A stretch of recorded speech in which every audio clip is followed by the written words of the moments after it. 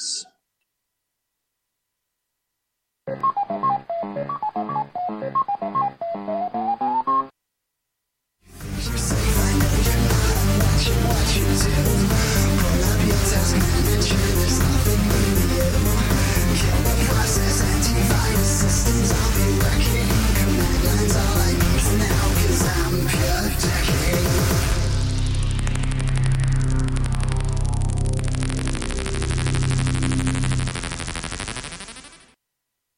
All right, this is Pure Decking for Saturday, August the 30th, 2014. This is the show about stuff that interests me, like our current police state, information security, and actually getting back and doing the show every once in a while.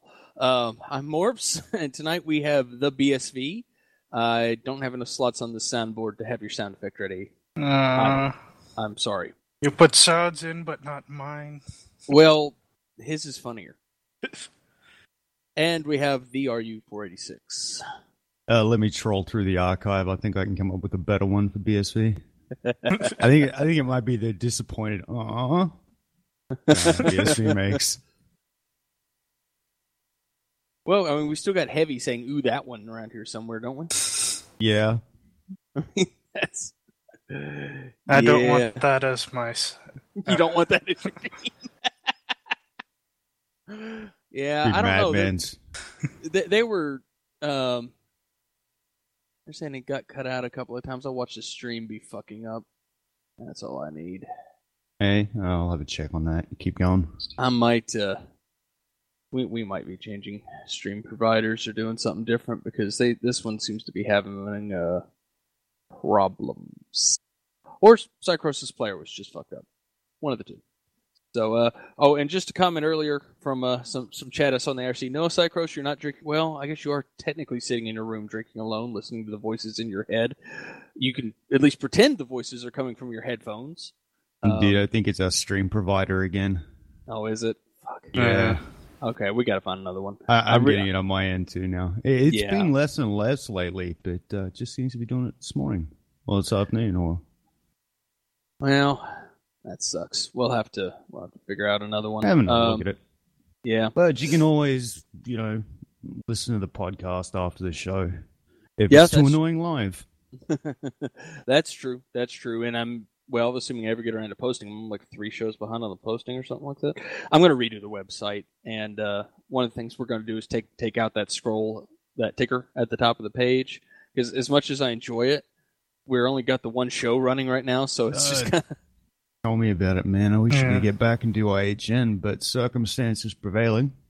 Yeah, it's real life's kicking everybody's ass. I mean, I can't even do decking on the it doesn't even work for me on Thursdays anymore. I had to switch to Saturdays just because I was not able to keep up with everything that I need to do the show and my job. The way I look at it this way, man, we've been going 5 years straight now. Oh, geez, and I have no idea. Yeah, life changes over 5 years, Slightly. Yeah. If you've had a girlfriend for 5 years, guaranteed she's a couple of pounds heavier. Things change. Things change. So, but yeah, I am going to be working on the website and I guess possibly hunting up stream providers if it continues to be a problem. If not, then we'll just roll with it. But I don't know. I'm exploring some ideas with the stream anyways of possibly getting one of those license packs so we can play whatever the hell we want and not have to worry about it. As much as I enjoy the open source Creative Commons idea, it's a lot more work to do it that way than just grab the music you like and throw it on. So, yeah, laziness prevails. Galaxy 15 country all year, all round. Oh, one time I offered to let Static DJ, and he said, "You don't want me to DJ." I said, "Why?" Because nobody on your stream is going to like what I play. Like, what are you going to play? He said, "Nothing but Christian rock." I'm like, well, you're not wrong. Good luck with that. And it's it's like, no, you're right. Not a lot of people are going to go for that. Yeah. Christian rock's just a happier version of country, isn't it? I don't really know Instead anymore. of your dog being run over, your savior gets nailed to a cross. something like that. Yeah, well, I don't listen to a lot of either genre, so I'm not really sure. you know, it's not. What was it, King of the Hill, where they tried to explain that you're just making rock and religion worse by putting them together? Both of them. Is King of the Hill still going? I don't think so. I just kind of remember seeing that floating around somewhere. Because I got into that late, and it turned out to be okay. I didn't mind that think show. they had a finale or something. Tell me Bobby dies of propane ingestion. I can't remember. It's been quite a while. Yeah. Well, Bobby huffs propane and takes the I- ride on lawnmower. Do remember there was a massive propane explosion somewhere towards the end. I'm sure there's a torrent or, watch cartoons online or something's got the whole thing somewhere. So, anyways, let's see. Let's go right into our discussion here. So, internet privacy. Just for a nice broad topic, right? I've got a couple of news articles here that kind of got me thinking on these lines. But when it gets down to it, it's really only the end users, and even then only a handful of them, that actually care about it. Like, I'm more than a little concerned about maintaining my privacy on the internet, despite running some services and making some early on screw-ups, if you know where to look. But, I'm fairly adamant about that, and I know a lot of our regular group is. But some of the people I talk to at work, they could give a shit. They really don't care.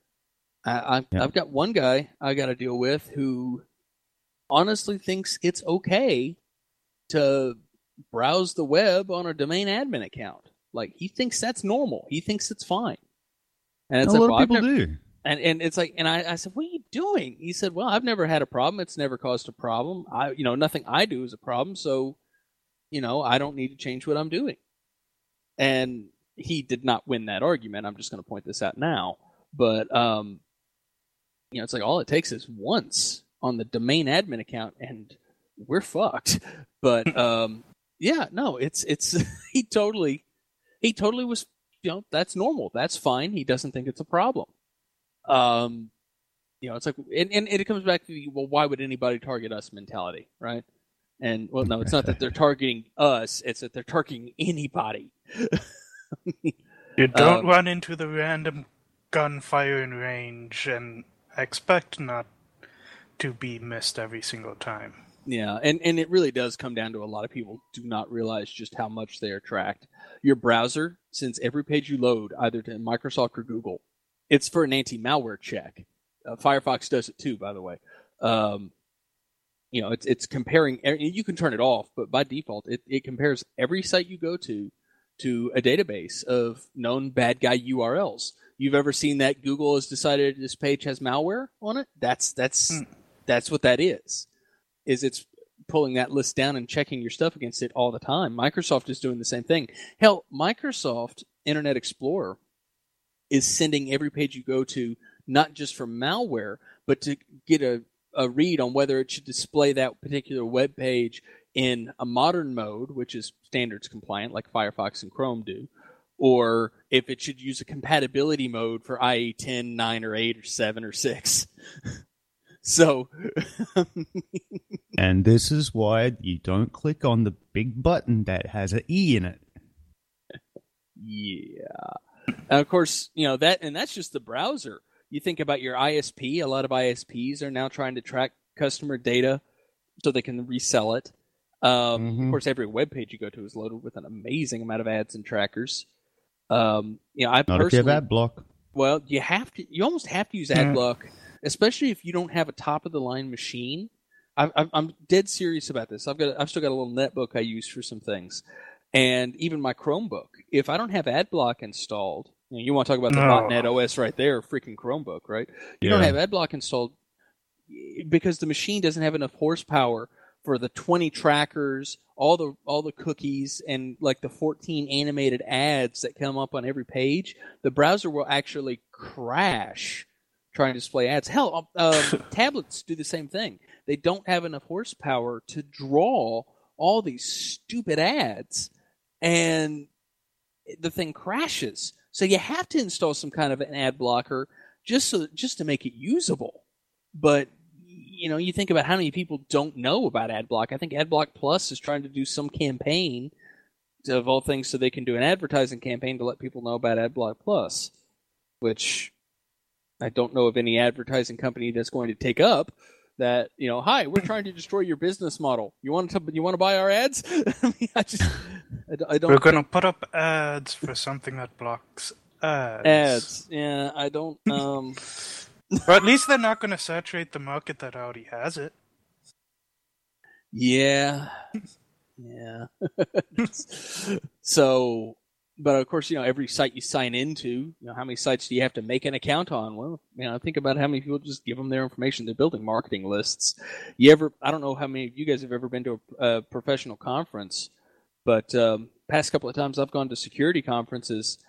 And, this is just signing up to the conference, right? The amount of marketing and cold sales calls I get afterwards saying, oh, yeah, hi, we met at such and such conference. Actually, I had a lot of fun because when I was still working for the school, I had a conference that I signed up for and then wasn't actually able to go to. And so I started getting these calls saying, yeah, hi, I saw you at this what was it? I think it was a Checkpoint conference. So it was like, yeah, I saw you at this Checkpoint conference. No, you didn't. I wasn't at a Checkpoint conference. Oh, well. We have your details. You just hear the marketing person on the other end short circuit, and that's when you just go for just really drive that knife in and say, and since you just lied to me, I have no reason to believe anything you're about to say when you're trying to sell me your product. Right. Don't call me again. And they've got no response to that, right? Awesome. I'd love to hear the salesperson response to that crap, but think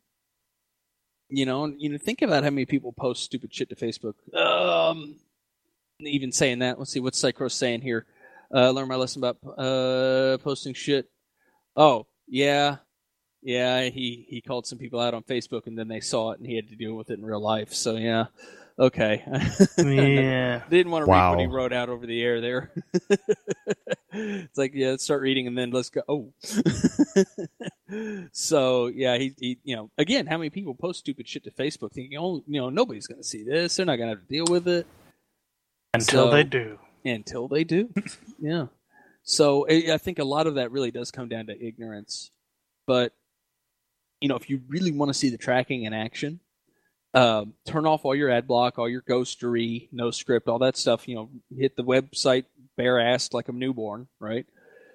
Go on Amazon and load up like a brand name product, or a couple of pages for different versions of brand name products, right? Of all the same thing, kind of. Toilet paper. I don't care. And then go to like major blogs or other really popular ad-heavy pages, and you'll see all of these ads for all the crap you were just looking at all over everything. I was using a box I don't normally use, and I was looking up something on Splunk, and I started getting all these ads for Splunk on every page I went to after that. And it's just like, really? And it was just because, I just grabbed a machine and it was a fresh image and I hadn't dropped all my stuff on it yet. And it was just amazing the amount of ads you see for something just because you Google it. Yeah, dude. I use Google as a dictionary. So I'm pretty sure Google thinks I am totally schizophrenic. You mean it isn't the spell check device? It is. It's a fairly That's good all one. I use it for. It's a great one. But I look at it this way, Morps. People who won't happen to me, there are two people in this world, and it comes down to death. Those who are worried about just death, nothing else, just worried about the end. And those who worry about how they're going to die. So if you think about all the horrible ways you could die, you're probably going to be one of those people that are really secure about letting their shit on the internet. If you're just worried about dying, you don't care about the consequences. You're only thinking of consequence, not how it happens. Sort of follow what I mean? No, I get you. That makes perfect sense. Because I'm not worried about death. It's the skinning alive to start with. It's like, You know don't what have I to mean? skin you alive and throw you in the bag of salt. I'd be a little concerned as well. I was wondering how we were going to get to the analogy too. It's like, how are we going to compare the multiple ways of dying to internet ads? But this is It was really funny. I remember many, many moons ago when I was much younger and more aggressive, hyperactive young male. I said to this older gentleman one day, "I'm going to kill you." And he said, "Wait 1 minute. Exactly how are you going to do it? And we'll discuss it. Because I am quite happy to die right now. How are you going to do it?"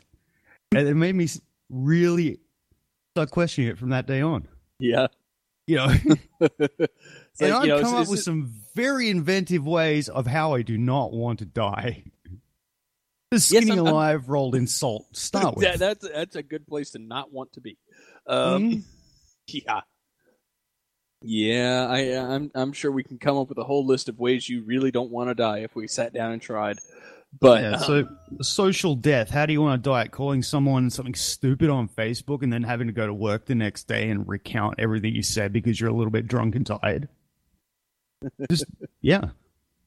yeah, that's how many people have gotten fired because they posted shit like "fuck my boss" on Facebook, Yep.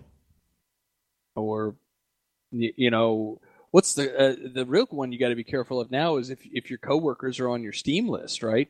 And you call in sick, and then they say you spent playing, Call of Duty or. But you can be sick Payday and or play whatever. Call of Duty or Payday. Oh, I It's know. when you call in to you have a funeral or something. and then you're sitting there doing. Yeah. It was a teleconference funeral. It was on the other monitor. I could see the casket. Screenshot. F12. Fuck, that's my game.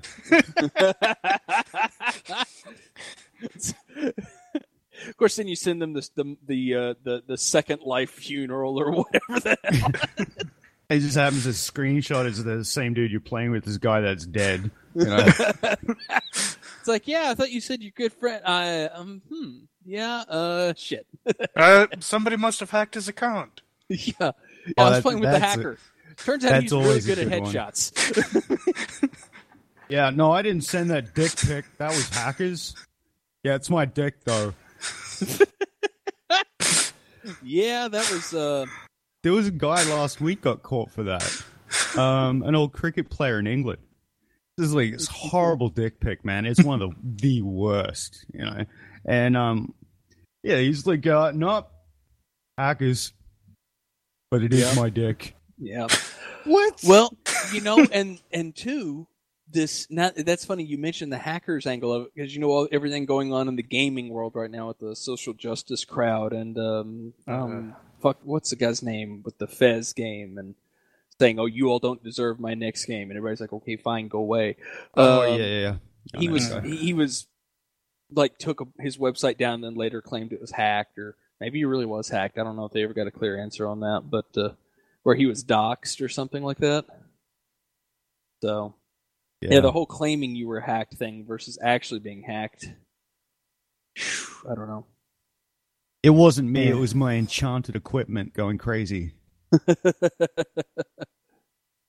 Yeah. Anyways, I don't even want to talk about the rest of that crap. Yep. So the article, one of the first articles I got, or do you have a point, are you? No, I was just going to say back to the privacy thing. Yeah. Meanwhile, back at the point. So the first article I came up on here that was it's in the Register, but it's talking about Kaspersky. Apparently, Kaspersky put an article up on their Kaspersky University blog saying, "Remember, if you have done nothing wrong, you have nothing to hide. There's almost zero chance that you would be of interest to any secret service on the planet. The only nuisance is that you'll be advertised by robots, and there are more effective tools against them than online anonymity." The entire article was why trying to stay anonymous online was bullshit. So they yanked it within like 4 hours and put up, it's like, well, it was a draft somebody was working on and it accidentally got posted. And apparently Kaspersky's founder was saying he believed in the internet passport like back in 2011. So No.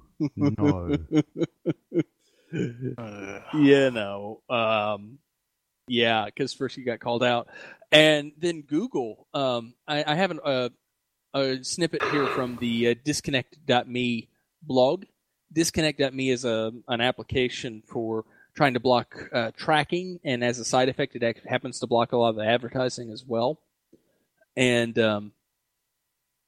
they were working on a Google an Android app, and like 5 days after they submitted it to the Play Store, they got a nasty note from Google back saying basically this thing violates terms of service, no ad blockers, and screw you, basically. Wow. And so, they're, of course, this blog post is going on about how we really need open Android development and how it's not right that Google can censor the Play Store when like 78% of smartphones run Android. That's the number in their blog anyways. And they go on about how, we're not directly an ad blocker, but a lot of the stuff that we block hinders advertising. And so when you think about, no, of course Google's not going to let you put out a product that, cripples their core income stream. That's how Google makes their money, is advertising, right? This is why when you see all these people, you really don't want everyone in the world running AdBlock Plus. Because if internet, you think about how great it would be if websites didn't put all these ads all over their pages. How are they going to pay for it, though? You got to pay for the hosting somehow, and anything they come up with is going to be way worse than a banner ad. The problem is that advertising has gotten so damned intrusive that, like I have old laptops and tablets and stuff that you cannot load certain web pages on because the amount of ads on them will kill them. Yeah. Like the browser will crash because of all the ads on these pages. So, but why are you not updating every 6 months? Because I like to spend my money on something other than buying new Apple hardware. Yeah, but that's their argument. So, I forgot to do something very, very important. Well, let's finish the conversation, then we'll do this. So, if you haven't figured out, your mobile phone tracking is 10 times worse than anything on the browser. I got handed an iPhone at work, right? And of course, I immediately disabled location services, really just to save battery life. Well, because I'm living in a new city, I've been using I use the Maps thing to get around a little bit. Well, that turns location tracking back on and leaves it on. It doesn't turn it back off when you close out the Maps app like it used to. And for one, I was trying to figure out why my battery was dying so fast. But the phone now learns, like it makes an educated guess based on where you are by time of day and learns where your home and where your job is. And you figure this out when you're goofing around with the voice assistant and it tells you, by the way, the traffic on the way home is bad, take an alternate route. Wow. It's like, I didn't ask that. How do you know where I live? I never put that in. Of course, the billing information, sure, but so, of course, people are like, oh, that's so convenient. It just learns that. No, that's not convenient. Think about that goes out the window. It goes out the window. That's how these voice programs work, is they don't do the processing on the phone. Like Siri doesn't work on your phone. It's going back to Apple's servers, which means, yes, Apple's servers know both where I live and where I work. Yeah, they're using it for their program, but you think that stuff's not getting logged? It's just like the anti-malware stuff, and you'd think they're not saving a log of that XIP was requesting X site, and by the way, we told it was clean. Wow. I mean, think about that. Sir, we've built up a profile of this user, and he's masturbating ridiculously a lot at work and at home and in the traffic on the way home. We know that because of the websites he's visiting while the car is stationary, because this thing has lateral longitudinal movement. You think about it, man. So we're just going to go and up his premiums on his insurance. He'll be blind and hairy palmed by the end of Thursday. Wow. See, this is the whole reason, man, I refuse to have a phone. Well, I'm beginning to think the whole, go with a Wi-Fi only device or just not even at all. Of course, you don't really leave the house that much either. When I do. I leave it in a big way, but When I was working, even then I refused to have a phone on me between only work hours. I lock it in my desk at work. Yeah. I didn't. There's no reason for me to have it on me 24 hours a day. Everybody's like, "Wow, we get a free work phone. That is awesome." I'm like, no. And I got multiple times in trouble and called in why I wouldn't have it with me so I could take calls of an evening. Well, I'm not on your clock, and I hate phones. Simple. Yeah. I guess I know what to do. If you absolutely have to carry a phone, go get like a... Oh, what was the one that was... An old dumb phone? An old dumb phone, Nokia. yeah. What there was a Nokia phone that was floating on Reddit because it was like the one that was inspired by the Matrix, isn't it? Huh? The 960. I don't remember. Or I was thinking, get one of those. Nokia At least flip. it's cool looking, right? The first Nokia flip phone. Oh yeah. Go get you just a phone. You know. Yeah. I guarantee your service will be cheaper too if you're not paying for, data, unlimited data, or it's not unlimited anymore either. So yeah. So there's that. Yeah. The fanciest feature my phone has is a camera and text messages. Wow, you have a camera? Fancy. Yes. My phone plays Snake. It's hard to get a phone without a camera nowadays.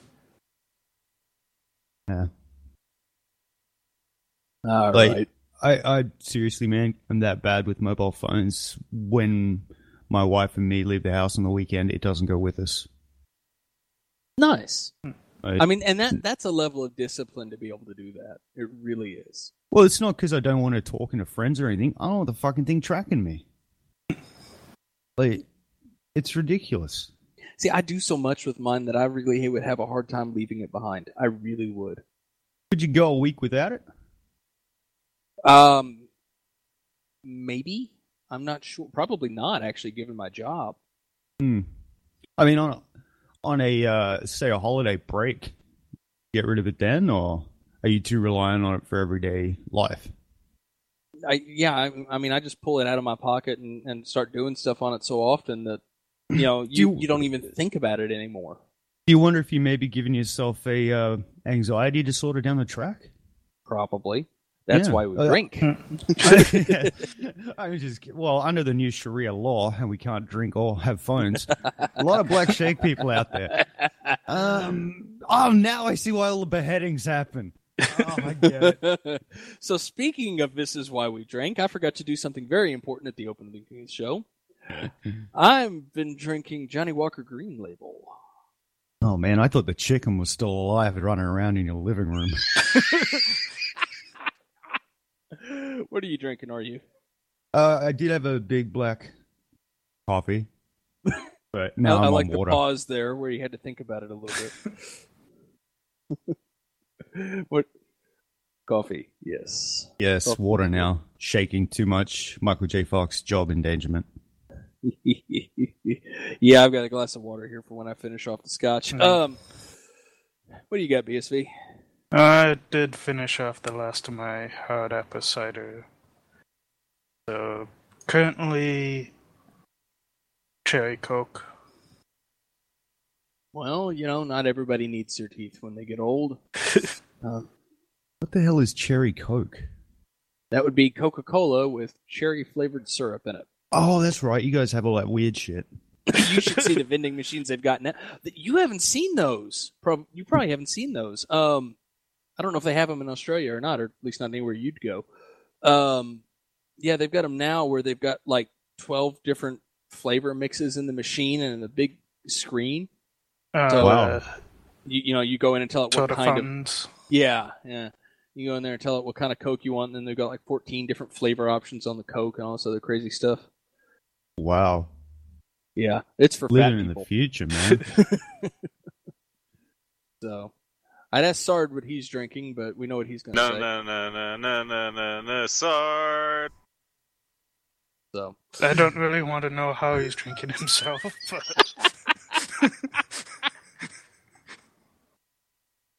Well, So, he's out there playing with his deck. Yeah. So, anyways, first story I've got up for tonight is from Windows IT Pro. despite a federal court ordering Microsoft to turn over. This is written weird. To turn overseas held email data to federal authorities. They're missing a word there. The software giant said Friday it will continue to withhold the information as it wants for the case to wind through the appeals process. The judge has now ordered both Microsoft and federal prosecutors to advise her how to proceed by next Friday, September the 5th. Let there be no doubt that Microsoft's actions in this controversial case are customer-centric. The firm isn't just standing up to the U.S. government on moral principles. It's now defying a federal court order. This is because they look so bad in light of all this NSA spying crap. They have to do something to say, no, see, we protect customer data. Microsoft will not be turning over the email and plans to appeal. A Microsoft statement notes, everyone agrees this case can and will proceed to the appellate court. This is simply about finding the appropriate procedure for that to happen. Judge Laura Preska, the chief of the U.S. District Court in Manhattan, that ruled on July 31st that Microsoft was required to hand over email messages stored in an Ireland data center to U.S. prosecutors investigating a criminal case. But when she suspended the order temporarily amid complaints from international companies and tech companies in the U.S. that argued that allowing U.S. authorities to search and seize data held internationally was illegal. On Friday, however, she lifted the suspension after prosecutors successfully convinced her that her order was not appealable. The removal of the suspension legally requires Microsoft to hand over the email immediately. This is the first time a technology company has resisted a U.S. search warrant seeking data that is held outside of the United States. And that line right there is why I wanted to do this story. This is the first time a U.S. company has resisted a U.S. search warrant for data that is held outside of the United States. How many times has data been handed over before this? Countless. Yeah. We've known that for ages. We all know Microsoft is eventually going to cave and give it to them, but they're trying to get some good press because they just got so beat up over customer privacy concerns, especially after all the Snowden crap. Yeah. So that's I'm firmly in the camp that this is a publicity stunt. Microsoft has been in bed with the government for years. Most definitely. Yeah, they're not. AT&T, you name it, man. Yeah. It's not that they have any conjuncture about turning over these emails. It's they want to look good. So well, how much tax discount do you want this year round? How much information are you going to give us? Yep. So, again, it's, if there really is somebody in Microsoft who's trying to do the right thing, kudos. I don't believe that for a minute. No. But, we'll see what happens with this. I'm going to keep following it because I think it's interesting. Especially because from the original stories, my understanding was the guy had never set foot in the States, had he? I don't think so. I think it was it was a counterterrorism thing. I think No, I'm wrong. It was the guy whose emails they want had never set foot in the States, but he was suspected of working with somebody who was going back and forth to sell drugs.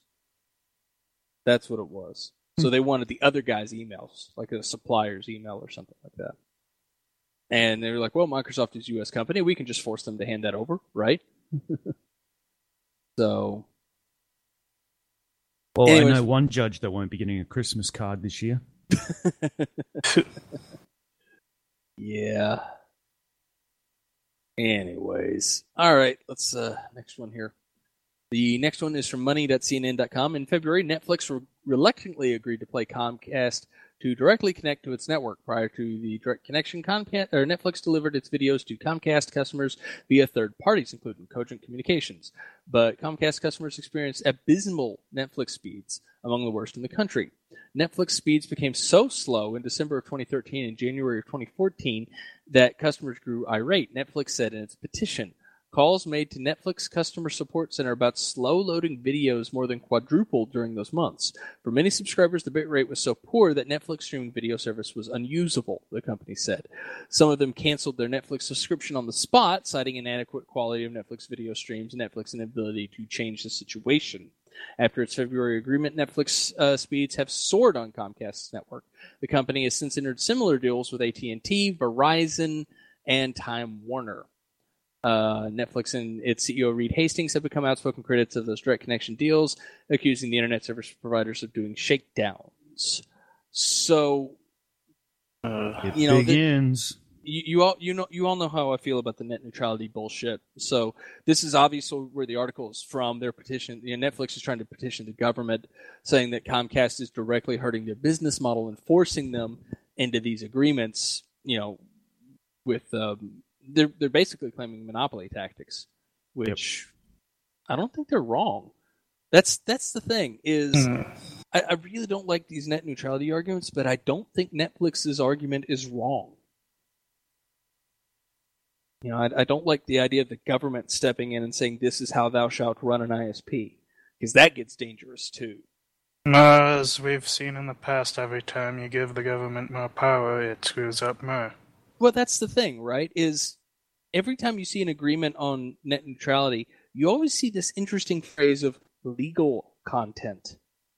Well, what's legal and what's illegal on the internet has not ever really been clear. I mean, there's certain things that are obviously illegal, but there's a lot of gray area. And, so you might, if you are a standard issue liberal hipster, and, you're really for net neutrality right now, well, that's great if you like the people who are running the government, but that changes every couple of years. It swings back and forth. You don't have one party controlling the government for years on end. It does change.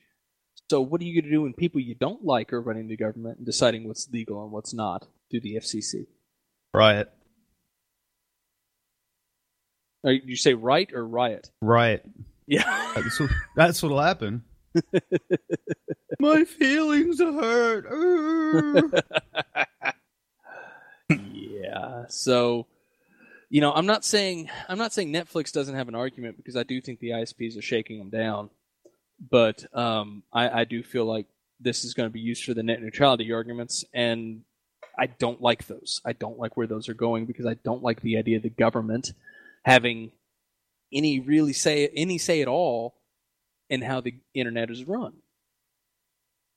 I realize that they funded the invention of a lot of the technology, but that's it.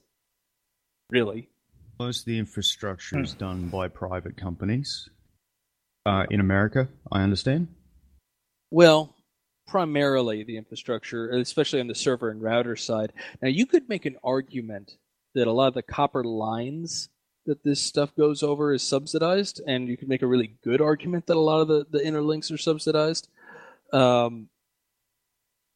But that's like, one part of a bigger picture. Well, the copper line network is such an old network anyway. Well, no, I'm sorry, I shouldn't have said copper. The government also heavily subsidized the fiber lines. Okay. So they...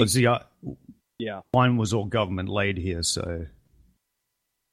Well, the other thing, too, is a lot of the companies that laid those lines, they did it under what's called Title II protection, which means the government was giving them special privileges to go run lines. Yeah. So you could make some fairly decent arguments that, the government is already in control of, or should at least be in control of, some of the actual interconnect, the actual lines that run from place to place. But the servers, the modern technology anyways, I mean, yeah, sure, the government may have funded the invention of TCP/IP and some of the basic networking technologies and Unix.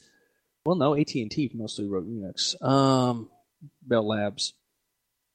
Yeah, mostly it's just the wires they really paid for. And giving the companies a lot of legal protection, really. So there's some argument to be made there, but I really don't like the idea of the government stepping in and saying ISPs shall do this, because then what's the next step after that? Well, websites have to do this. If you're, a internet content provider, you're subject to FCC law, and I mean, where does that end? I don't see an end. Here's your internet viewer license. Yeah. It ends when you go connect to Tor, and completely step out of the legal framework, and even that doesn't work. Psychros, I thought about using it. He sent me a story about apparently a government official was using Tor to download kiddie porn and still got caught. Nice. I have no problem with them getting caught. But yeah, I didn't really. I thought about sticking the story in the privacy discussion, but I thought it might put a different angle on the. Yes, Psychros, I absolutely would get the black shakes if I didn't have if I wasn't bathed in irradiated light coming from my monitor screens at least 3 hours a day. I get twitchy. So. Well, you have to keep up that nice internet tan. It's like, wow, look how pale he is. Anyways. What lovely bloodshot eyes you have, Morps. Yeah. Is it early onset Parkinson's? No, I just haven't used a device in over 48 hours. Hey, man. You got an iPad? I need a hit. Hey, man, want to buy some internets? Yeah. Y'all got any more of them megabytes? Anyways.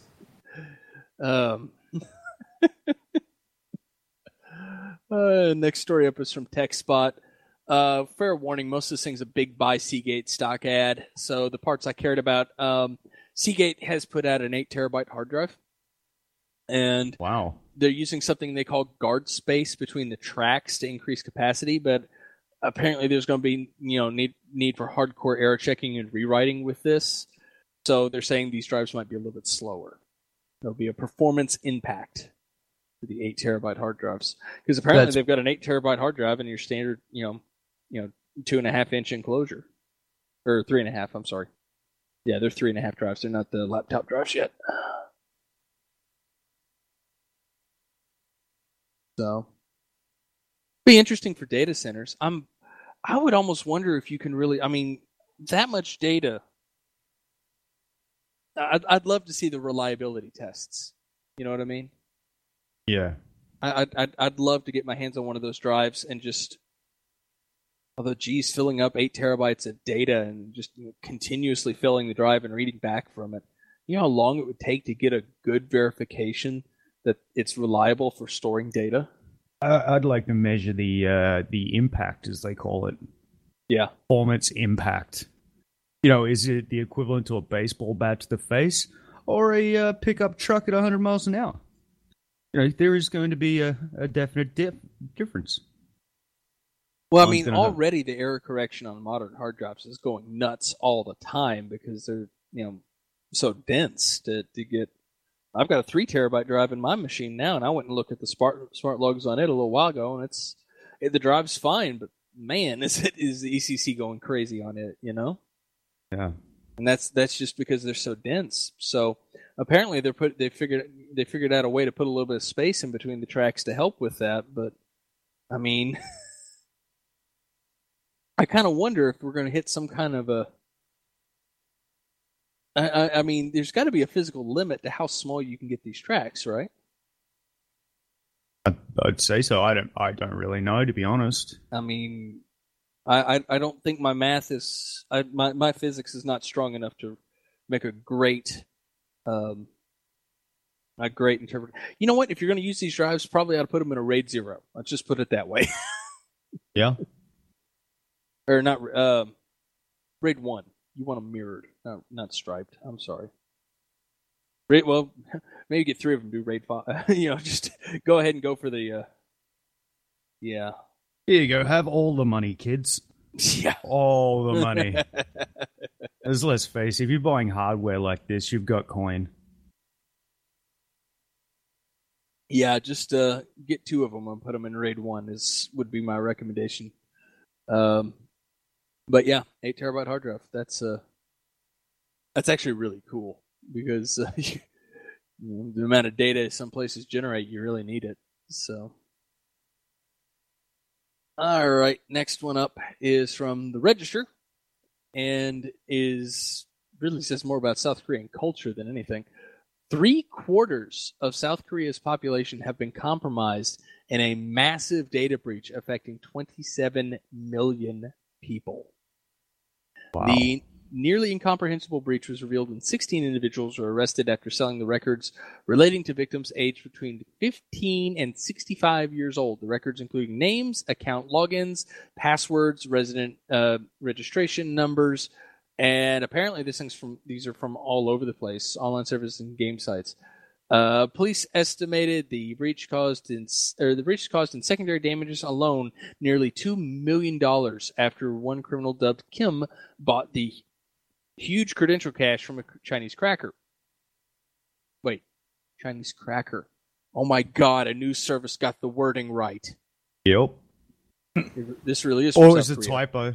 Or it's a typo, yeah. Really got my hopes up there for a minute. Thanks, sorry.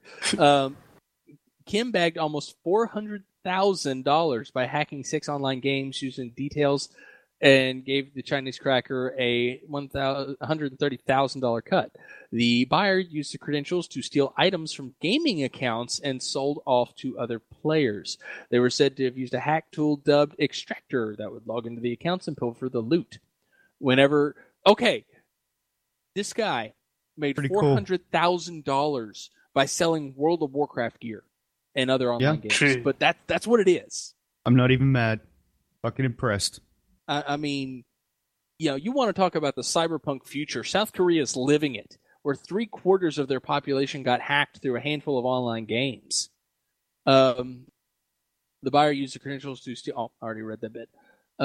Whenever passwords were incorrect, Kim would buy user information from South Korean identity cards and issue dates from a dodgy mobile phone provider in order to change the login information.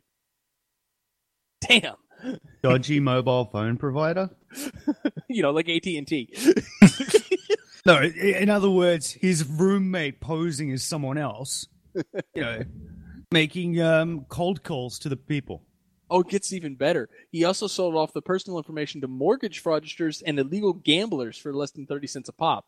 These low-value sales led to $2 million in damages, police estimated.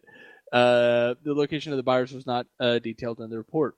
7 suspects, including the Chinese cracker, were being sought by police. The breach was bad, but not as damaging as the South Korea mega hack, in which 35 million people in the country were exposed after a social media site, Cyworld, and the Nate portal were popped. So, it's amazing the numbers you're getting from selling online crap. But think about this for a minute: 35 million people, which is more than 3/4 of the country, was exposed from 2 websites getting hacked in South Korea. Yep. I'm just thinking of the logistical challenge this guy had to do to actually do this. Well, he probably has one of those 8 terabyte hard drives and a freaking database server on it. I mean... Yeah. I mean, once again, this is not something you pull off overnight. And this is not a one-man organization. No, this is way bigger than they're making it out to be. But, like Morps, off the top of your head, could you think of a black hat that you actually know and trust you could sell a shit ton of data to? God, no. No, how do you even find these fucking people? I know lots of them I could sell little bits to, but I'm not selling a shit ton. That means admitting you have it. I know, but how do you even buy plutonium off market? You know what I mean? How do you get to meet these people? Am I going to the wrong parties? The parties are on IRC. But, and you have to usually the way it works is you get their attention and then they send you a message. Yeah. But the thing is, if you go around admitting, I've got 3/4 of South Korea, you want to buy it. What usually happens if you just turned yourself into a target for somebody who wants that much information and doesn't want to pay for it. Because at some point it's easier just to hack your ass and get it than it is to, or do like they did to the guy with the Twitter handle they wanted and just get a hold of as much of his stuff and blackmail him until he gives it up. Yeah, if you admit you've got that much of that shit, if you admit you've got that much shit, or that you control, some popular domain or something like that, you just made yourself a target for that kind of stuff. So no, you don't sell a shit ton of it at a time. Of course, their black market culture might be different than the one I'm used to. But And in fact, it would make sense that it is because language barrier. So Yeah. Mm. Yeah, I don't speak Chinese. But yeah, you gotta be. But that's also, there's also a little bit of OPSEC I'm mixing in there. That's why I say this organization is probably bigger than they're making it out to be. Yeah. They're after a handful of people, and they've got this guy Kim. Kim's the fall guy for a much larger operation. I promise you. Guaranteed. As I said, this stuff does not happen overnight, and it's not a one-man crew. Yeah. So Just imagine the cost of the hardware.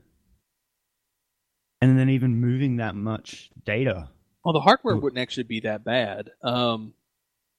It's just a lot of data to move around. Yeah. Someone's got to notice that much data moving. You'd think. You really would think that, but Inside job. yeah, had to be. They mentioned they were working with a unscrupulous cell phone provider. I have a feeling because this actually happens a lot.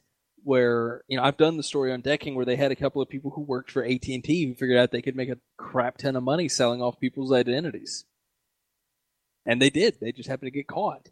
It happens all the time. It's the same thing with the movie pirates. You got the friend who works, at a special effects shop or in a movie theater or whatever, and gets their hands on the screen or DVDs and has a laptop, right? Yeah. That's how it is. You just build the network of people who have access to what you want and are willing to, look the other way. So I don't know how big your organization was and how many people were really involved with it and how many people were kind of periphery, but it's way bigger than this story is making it out to be. Because I've been unemployed way too long, and I'm looking to get in with one of these crews.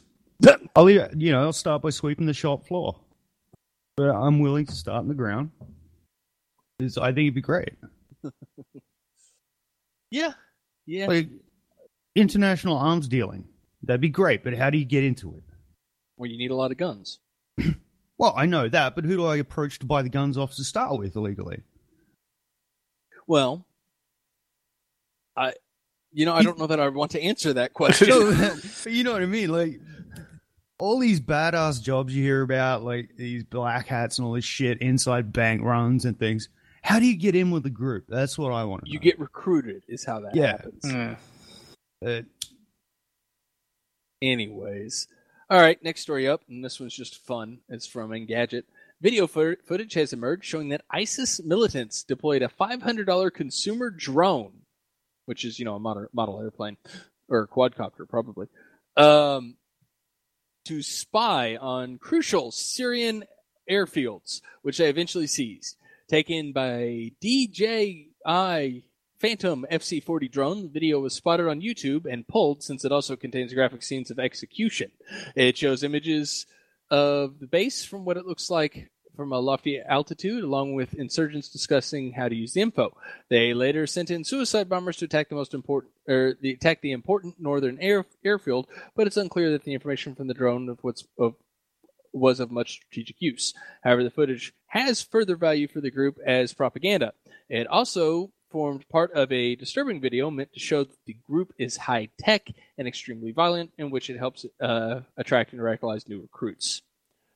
So, I guess this is the we need to ban consumer drones argument. Yeah. I got the video playing now. You found the video? Nice. Yeah. I thought it was pulled off YouTube, but... Dude, YouTube's generally its last home. Oh, yeah. Goes through the rest of the internet before that. Yeah. Yeah, dude, it's just a quadcopter by the look of the quality. Yeah, it's the a GoPro it's a underneath toy. it. Yeah. But, yeah, so apparently the terrorists have discovered model drones and, toy quadcopters, let's be honest, and are, using them strategically. So I guess the argument from this story is we have to ban quadcopters and only the government is allowed to have quote-unquote drones. I don't know. This thing doesn't, the story itself didn't have any conclusion, but that's what somebody's thinking. Damn right. Yeah. Although with that theory, pretty much everything should be banned. Well, that's Terrorists kind of use the idea. vehicles. Ban those. there was a great article in The Economist about, and this was specifically referring to corporations and corporate law, where because so many corporations are being targeted by the government for prosecution, and usually rightly so, but they're settling out of court for inordinate amounts of money to the government. There's the question of, well, what was actually illegal about the case was never answered because they settled. So case law never gets updated, so you're never actually clear on what's legal and what's illegal. And I think we're going to start seeing more of that everywhere, where it's all just whim laws, and you don't know what's illegal until the government says it's illegal. That's how I basically live my life here in Australia. Well, yeah. So, and we're getting there, but anyways, I don't know. So ISIS is using drones, off-the-shelf ones. No, they're using plastic drones. Helicopters. Yes, they are. You know. Yeah, which means somebody was sitting there steering it. It wasn't really a drone. But people going batshit about that. I watched an ISIS video last night, one of the latest ones. 12 armored Humvees they used to attack an outpost. Wait a minute. How does a terrorist group get 12 Humvees? Well, they'd raided them all from the Iraqi military. Oh, yeah. Because the Americans left all that gear there for them.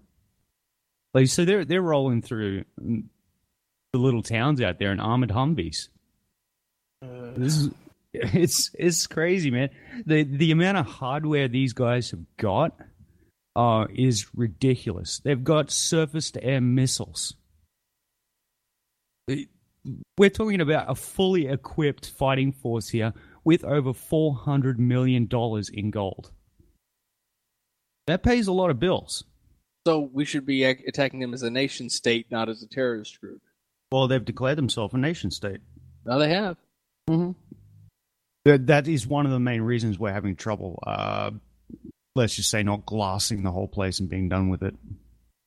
The minute they call themselves a nation state, they no longer could be terrorists.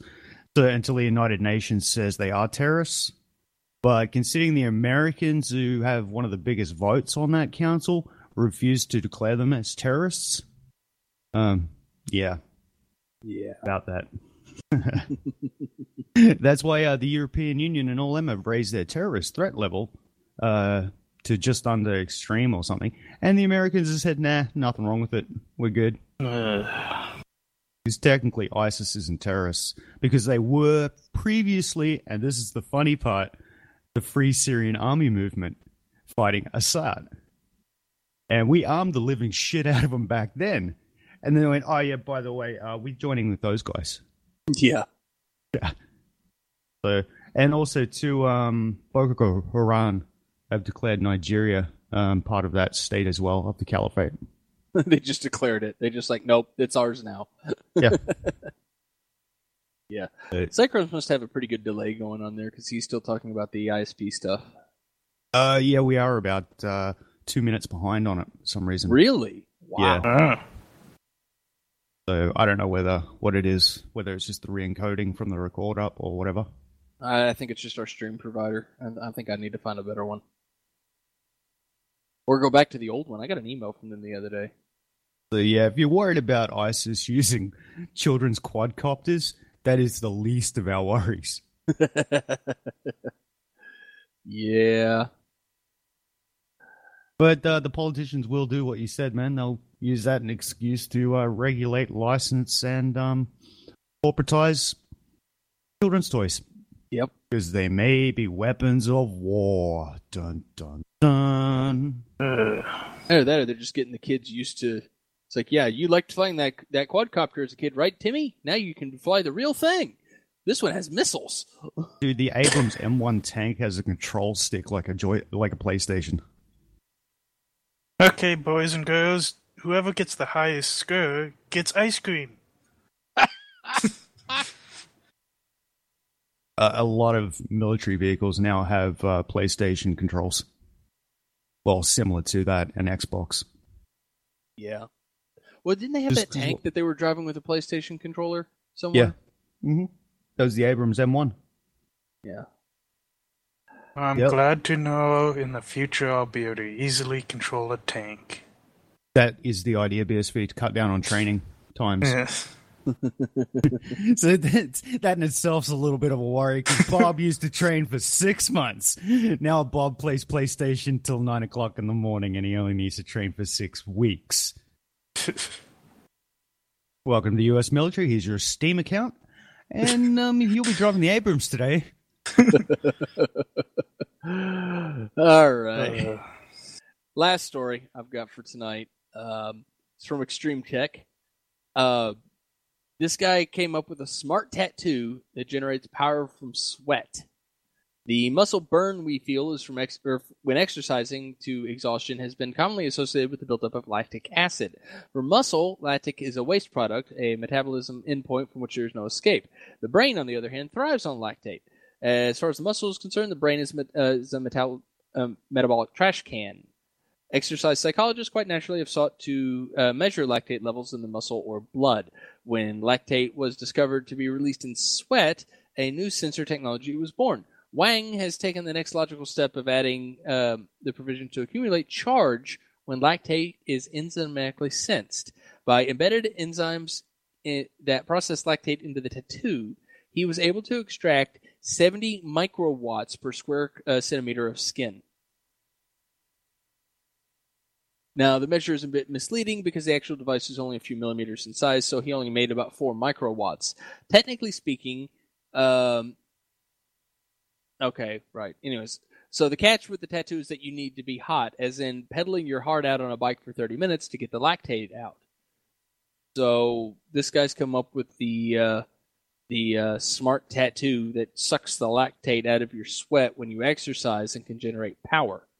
It's not a lot of power, but Matrix battery pods? Anyone? Yeah. I'm just trying to find out how much a microwatt is. It's very little by the look of it. Yeah, it's not much. I'm just imagining somebody with their body covered in these things, running on a treadmill for an hour might be able to get a bar on a cell phone charge. I see it more It's equivalent to 1/1,000,000th of a watt. Yeah. I see it being more used as people in gyms. Oh, my tattoo is lit up. Well, they're done working. Yeah, they're talking. The rest of the article goes on about using these smart tattoos to fuel the other smart tattoos on you that do other things, and I don't really follow that what crap. runs on microwatts at the moment that we have practical technology in everyday life is a compact solar cell. We'll make it and power a watch or a very small calculator. So yeah, it's not much power at all, but it is a usable amount of power. So, I'm just thinking, if we take convicts, cover them in these things, and then force them to run around in circles all day. Yeah. Maps, you need to get it better focus it. You put them on bicycles that are attached to generators. So you get both levels. Yeah, there you go. Wow. Now you think with Minecraft portals. Then if you really want to be efficient, hook their breathing up to a windmill. So, BSV, we've just assigned you the new job of prison architect, and we expect you'll have that energy crisis solved for us in the next couple of years, right? Wow, I just had a vision of like a whole workshop, dudes tattooed in bright pink, pedaling bikes with little pinwheels in front of them, turning from the exhale.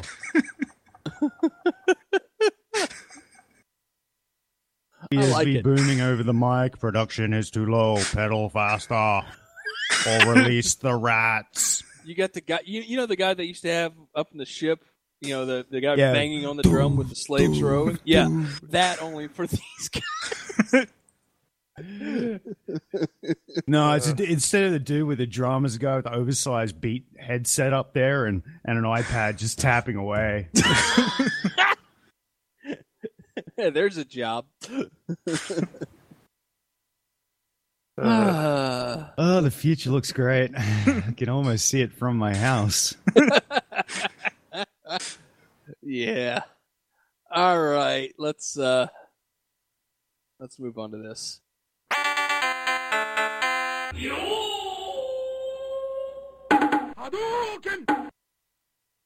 All right, so what I have for Digital Dojo tonight is it's kind of a Linux distribution, but it's also a Zen distribution. It's called Cubes OS, and I'm not sure if I've talked about it on Decking before. If I have, it's been a very long time. But I like to check in on it every once in a while, and they actually did a updated release earlier this month that adds a very interesting feature to their operating system. Cubes OS is an open source operating system designed to provide strong security for desktop computing. It's based on Zen, X, and Linux, and can run most Linux applications. And they just did their release candidate 2 for Cubes 2 this month. And the big thing they added in release candidate 2 for Cubes is support for Windows-based application VMs. So what Cubes does is it has these template VMs that are kind of looped back to the main file system, as well as template file.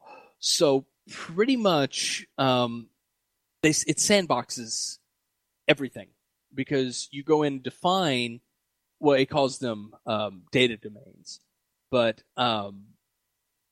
they have a couple defined already: work, private, and home. I think are the three they've got set up.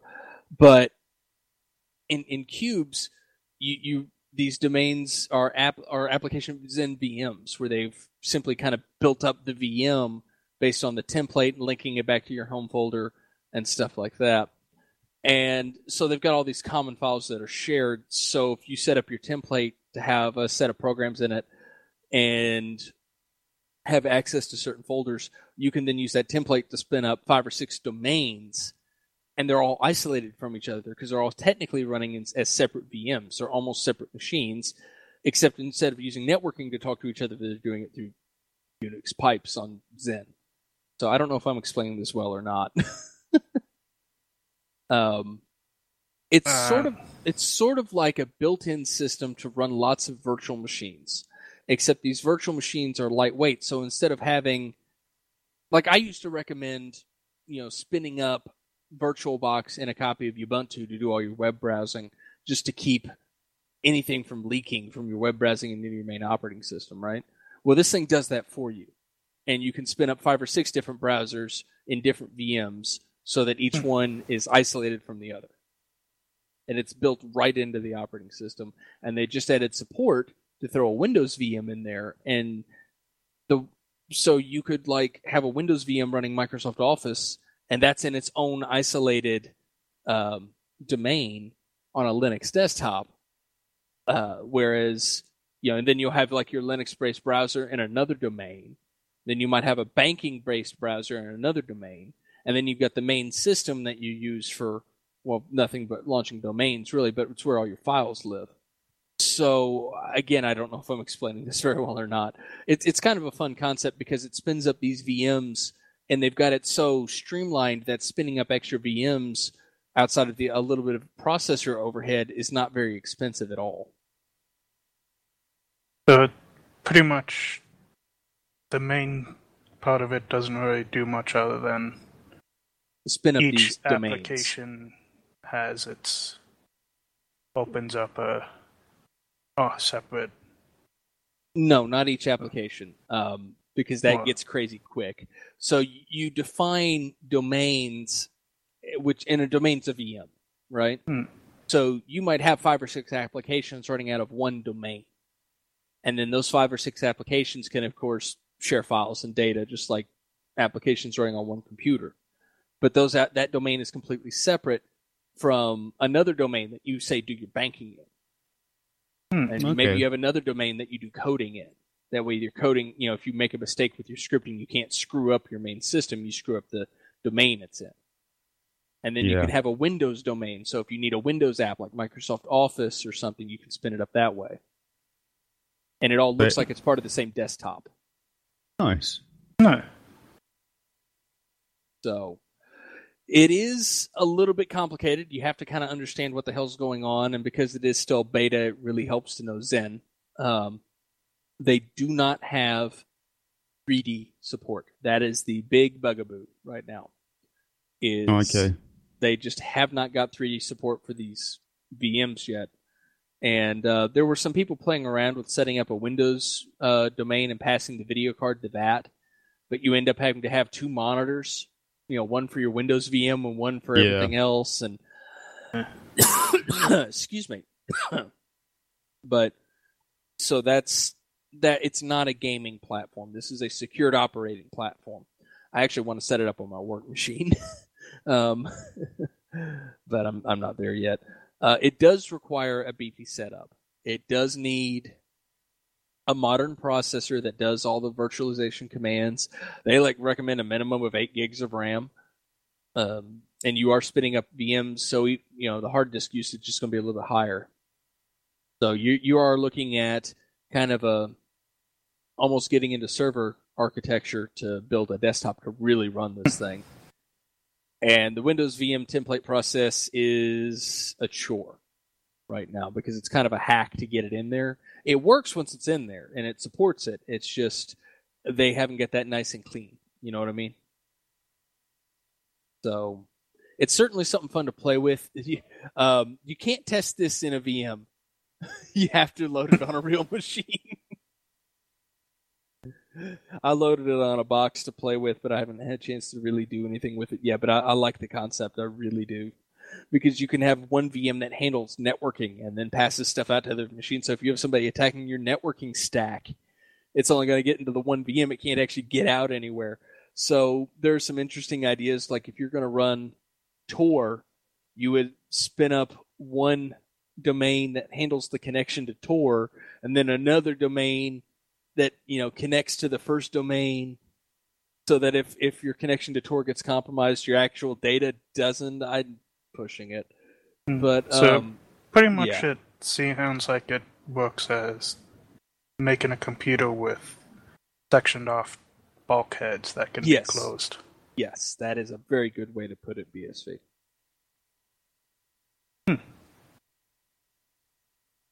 Definitely sounds interesting. Now I can compute in bathtub. No bathtub. So, anyways, that's really all I got for tonight. I mean, that Cubes OS is fun. It's certainly worth playing with and definitely worth keeping an eye on, especially if they get it a little bit farther along and start getting some 3D support in there, because it will have a nice side effect. If the 3D support gets in there to where you can seamlessly run a Windows application VM, think about what that will let you do. You will actually be able to run a Linux desktop as your main OS. And actually play games. And play games and have these segmented areas.